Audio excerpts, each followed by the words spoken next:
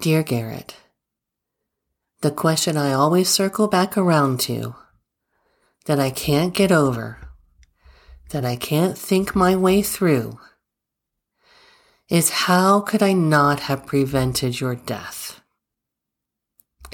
How could I not have prevented it?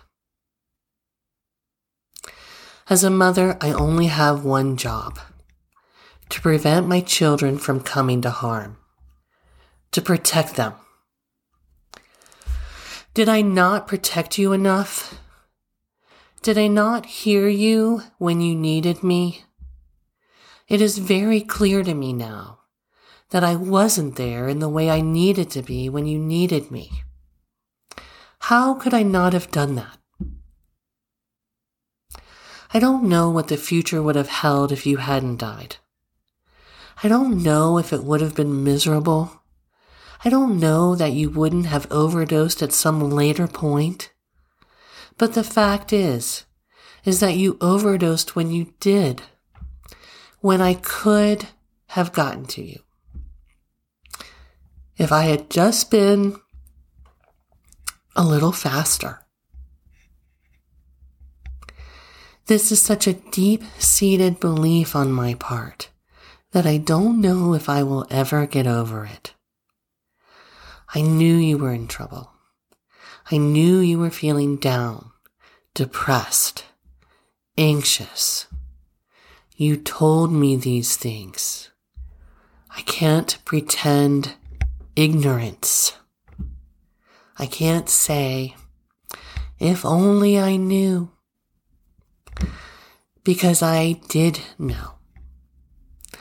I just didn't know how much,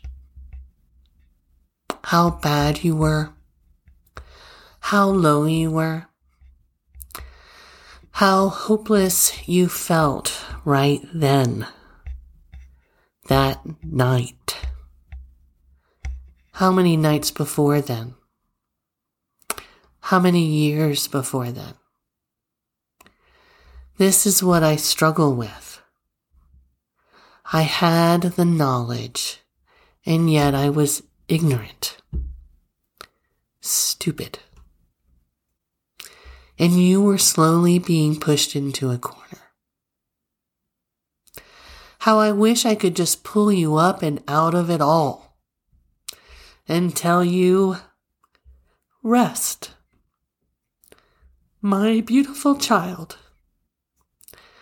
Rest for a minute, and we will figure out a way. But I didn't. I didn't create a space for you where you could just hang on for a minute until all of us got it together enough to find a different way. I am sorry.